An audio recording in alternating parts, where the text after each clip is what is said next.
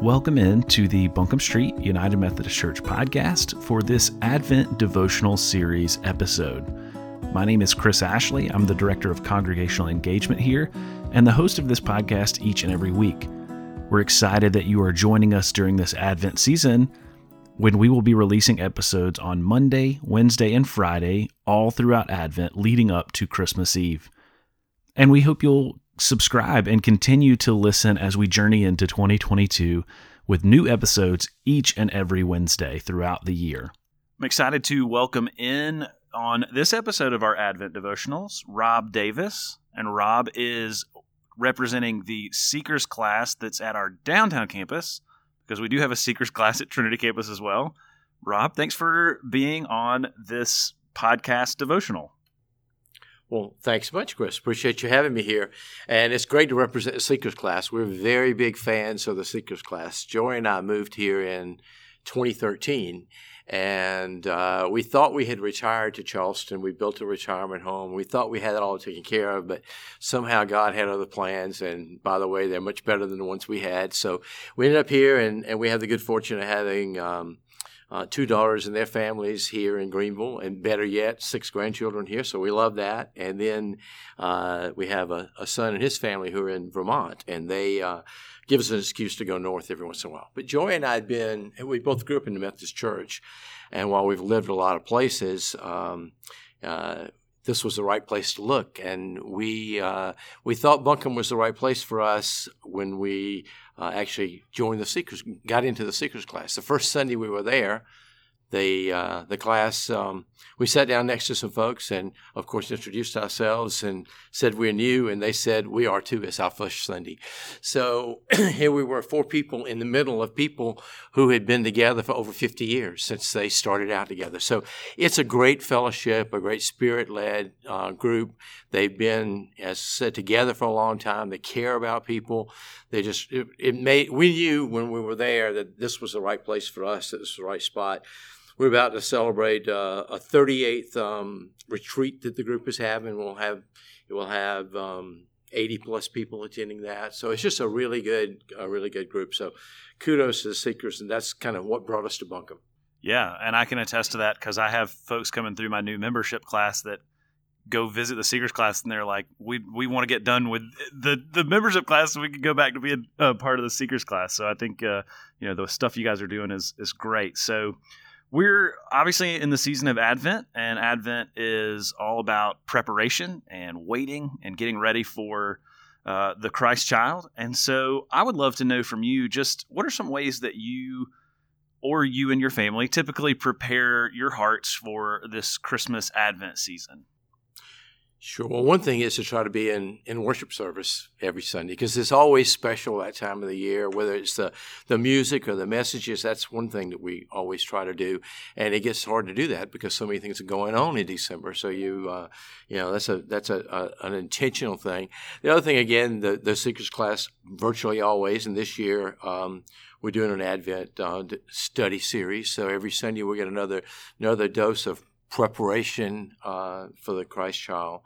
But then I guess the real answer to the question is we try to always go to a Christmas Eve service. And a lot of people do that.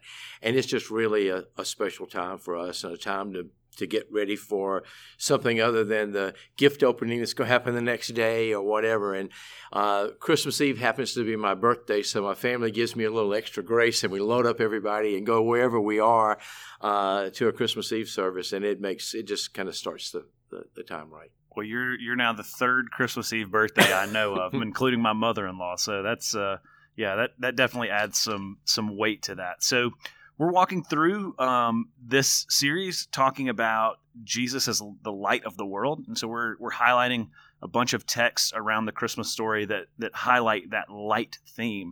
And so you have a shorter passage. You have one verse in the first chapter of John 1, verse 5, that says, "The light shines in the darkness, and the darkness has not overcome it."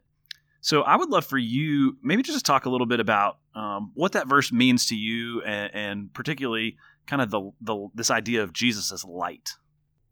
Sure. Well, it's a short verse, but it says a lot. And I think that the context of it is it was when Jesus was coming into the world, there was lots of darkness here, and the light of Jesus overcame that darkness. And I think that what it really says to me is that not only was that true then, but it's true now, and that while Jesus overcame that darkness, he can also overcome any darkness we have in our lives. So whatever darkness comes our way, and it will happen, that there's this promise that we can count on that Jesus' light will overcome that. That's great. And so the last question I'm asking every one of my guest hosts during this Advent season is kind of a fun one, and one that I hope you enjoyed thinking through, but I would love to know about the best Christmas gift you have ever received. Well, I think it's probably the gift of family time. I mentioned earlier, Joy and I have lived in a lot of cities and a lot of places, and we've always tried to be with extended family on Christmas Day. It's always been really special, and I grew up with a large family, and we would show up there, and then my dad's family came. We might have 40 or 50 people on Christmas Day, and it's just awesome time together. For us now, it's also still a special time. We have married children and grandchildren, and, because they have these in-laws, we have to share them. So they're either here on Thanksgiving or they're here at Christmas every other year, and it works out really well because that way they're all together. And even when Christmas, when our year is Thanksgiving, we kind of have Thanksgiving, and then on Saturday we do a transition and put up the tree and declare it to be Christmas, and we do our Christmas as well. So just being with family is the best gift you can have. And I have one more question for you that has come up as we've been talking, because this is always, I think, people who have this experience, they always wonder, but you have a Christmas Eve birthday, and then obviously Christmas is a big gift day. So like growing up, did you kind of suffer in your amount of gifts, or did you get to double dip a little bit? So probably a little bit of both. It's easy for people to forget, and as somebody said recently, they thought all birthday presents were wrapped in Christmas gift wrap. But my mom was always great about. There was at least a special cake that day that was separate from all the Christmas cooking. And Joy's been great about that too. And as we've been traveling before, I remember one time they decided we would have my birthday on the trip from New Jersey to driving from there to South Carolina. And we're riding down the highway, and all of a sudden these balloons came out, and it was my birthday, and we found a place to stop and have dinner and whatever. So it's all good. That's so great. Well, Rob, thanks for being a part of this. Thank you for joining us on this episode of our Advent Devotional Podcast. Until next time, grace and peace to you all.